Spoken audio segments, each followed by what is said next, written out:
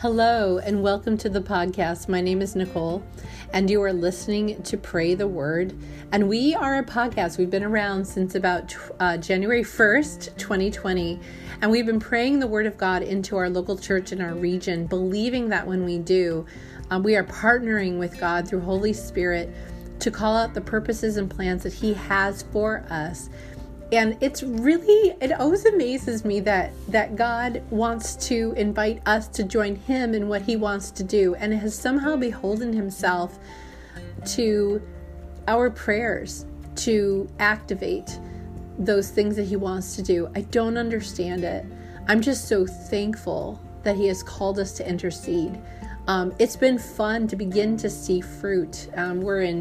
It's 10 months out since we started praying, and there are some things that we're seeing that are, I believe, direct results of prayer. So how awesome. And thank you for praying with us. I believe that when we pray together, there's more strength and power in that when two or more are gathered. And I would love to hear if you are in a region different from us and you've been praying, just shoot us an email, or I think whatever podcast audio that you listen through, a podcast app, you can find a way to email us and let us know, like, what are you seeing? What are you seeing? And what changes are happening in your region? How are you seeing fruit of how we're praying together? It would be super encouraging just to start gathering some of those stories together. It's been awesome for me just to see some things. So thank you for joining us. We are in Hebrews. Again, we're in Hebrews, and we are in chapter 5. And this week we're in to a part of the scripture where the author, no one knows who the author of Hebrews is, but the author is exhorting us to move on to maturity. So there's a lot of exhortation here that we're going to pray through for the body of Christ. We're actually going to backtrack a few verses just for the sake of context. So we're going to pray through verses 11 through 14, but backtrack a few just for the sake of context. So thanks again for joining us. Holy Spirit, I invite you to illuminate what you want us to know and pray into. Thank you that you have invited us to partner with you. Thank you for the changes that we are seeing as a result of prayer. Thank you that prayer is like seed that is sown, and it's good seed. We pray all of our prayers, Lord, would find good soil in our local bodies and in the region, the church that meets in our regions, Jesus. We want to see your purposes and plans come to fruition, Jesus. Thank you for prompting us to pray together. Thank you for helping this one find this podcast where I just agree with them and the things on their heart that they want to see God do in their region, that has always been a part of heaven's agenda, that you have chosen that one for such a time as this to pray and to be one of the ushers of your purposes and plans into their region. How awesome is that, God? I thank you. I thank you the same for me, that we get to. We don't have to pray. We get to pray and be a part of your solution for such a time as this. So, Father, thank you. So I'm going to start in Hebrews, starting at verse 7, chapter 5, verse 7. During Christ's days on earth, he pleaded with God, praying with passion and with tearful agony that God would spare him from death. And because of his perfect devotion, his prayer was answered and he was delivered. But even though he was a wonderful son, he learned to listen and obey through all his sufferings. And after being proven perfect in this way, he has now become the source of eternal salvation to all those who listen to him and obey. For God has designated him as the king priest who is over the priestly order of Melchizedek. And we have much to say about this topic, although it is difficult to explain because you have become too dull and sluggish to understand. For you should already be professors, instructing others by now, but instead you need to be taught, from the beginning, the basics of God's prophetic oracles, how Jesus is the fulfillment of the oracles. You're like children still needing milk and not yet ready to digest solid food. For every spiritual infant who lives on milk is not yet pierced by the revelation of righteousness. But solid food is for the mature, whose spiritual senses perceive heavenly matters, and they have been adequately trained by what they've experienced to emerge with understanding of the difference between what is truly excellent and what is evil and harmful. Jesus, you're saying in your word through the author that it's hard for us in general as people to understand, because the gospel really of exactly what it is that Jesus has done and who we are in Christ and why that means something. It's been difficult for us to perceive heavenly matters.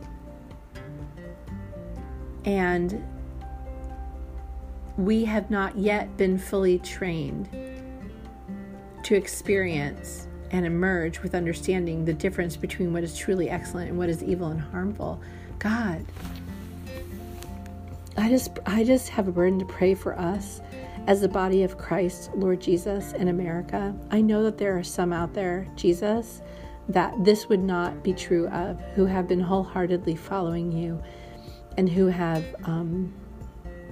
consistently tried over and over to throw off everything that hinders and the sin that is so easily entangled, who have pressed on towards maturity and who have pondered things in their hearts and who have hidden the word in their hearts so that they would not sin against you, Jesus. There are those who have, but Father, in general, the American church in the West, because we have not, we've not had to prove ourselves, Jesus, we have not had to stand up for our faith. We have not been persecuted for being believers. We have grown sluggish. It's just true. As a general rule, corporately, we don't know what it's like to be persecuted for our faith. We don't know what it's like to have to whisper when we worship you. We don't know what it's like to not have access to Bibles and to have to rely only on you, Holy Spirit, and the Bible, if we are lucky enough to have one.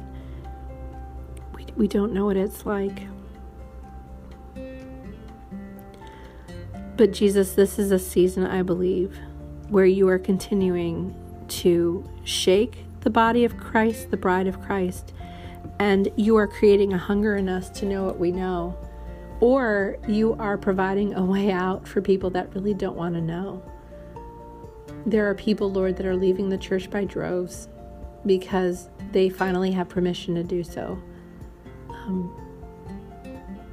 and not have to go along with the norm of attending church on a Sunday. Jesus, there are those of us that are left that you want us to grow up into maturity. And so, Jesus, come. You are the teacher. Come teach, and more than that, Lord, pull us into relationship with you that is fervent and on fire. Help us to begin to put feet to what we think we know about you, God. Help us to see your gospel in action and be just so overwhelmed with seeing it in action, Jesus. Help us to have enough hungry people in our sphere of influence who don't yet know Jesus, that we are pressed to understand better how to explain it in simple terms, who you are and what you have done for us. Jesus, it seems to say in this scripture, all of us should already be professors instructing others about who you are. So I call out to the one who is listening. Know the gospel. Be ready to give a defense for the reason you believe. More than that, more than defense, be ready to lovingly explain your encounter with Jesus this morning Are you having an encounter with Jesus this morning? Have you had it yet? Have you had an encounter with Jesus? Maybe it's at night when you're alone with him. What are you learning? How are you seeing him fulfill his word to you? How are you seeing him fulfill his word and his promises from Scripture in these days? I call out to you, if you don't know how to answer that, I would just even say, stop this podcast right now and just ask Jesus for an experiential encounter with him through his word. As you interact with his word, that he would give you revelation and insight into his word, and then you would be compelled to walk it out and act upon what he has shown you, because those things that he has revealed to you through his word, as you are still before him and his presence comes, he empowers you to walk out. The revelation that he gives you, he empowers you to walk out. And as you walk it out, you will find him because he will lead you into some scary places, for sure, places where you have to be bold and courageous. And he will come through and you will be thrilled and joy comes. But you have to be still. You have to interact with him in his word. And it has to be you and him. You have to get a word from Jesus. It can't be the word that you heard your pastor say. It can't be the word that you heard your Bible study teacher say. Those are well and good, but that's knowledge. You want to know that you know that you know that you heard from the Father yourself through his Spirit, and he spoke to you, and that is what empowers you and emboldens you to go live out the gospel by faith in front of others and to teach what you have been learning in accordance with his word and good doctrine. But you need to have that experience. So Father, I pray in Jesus' name for all of us to be still before you and to say, I will not leave you until you bless me. I will not leave you until I hear from heaven. I will not leave you until I know that I know that I know that I've heard your voice.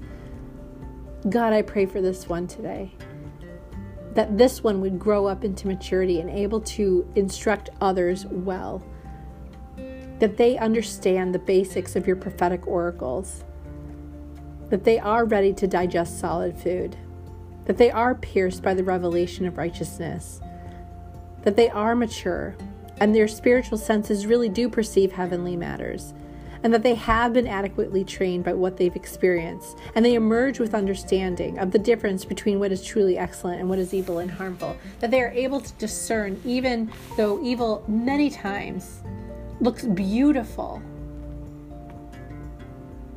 that they would be able to discern what is true and what is not, what is good and what is not.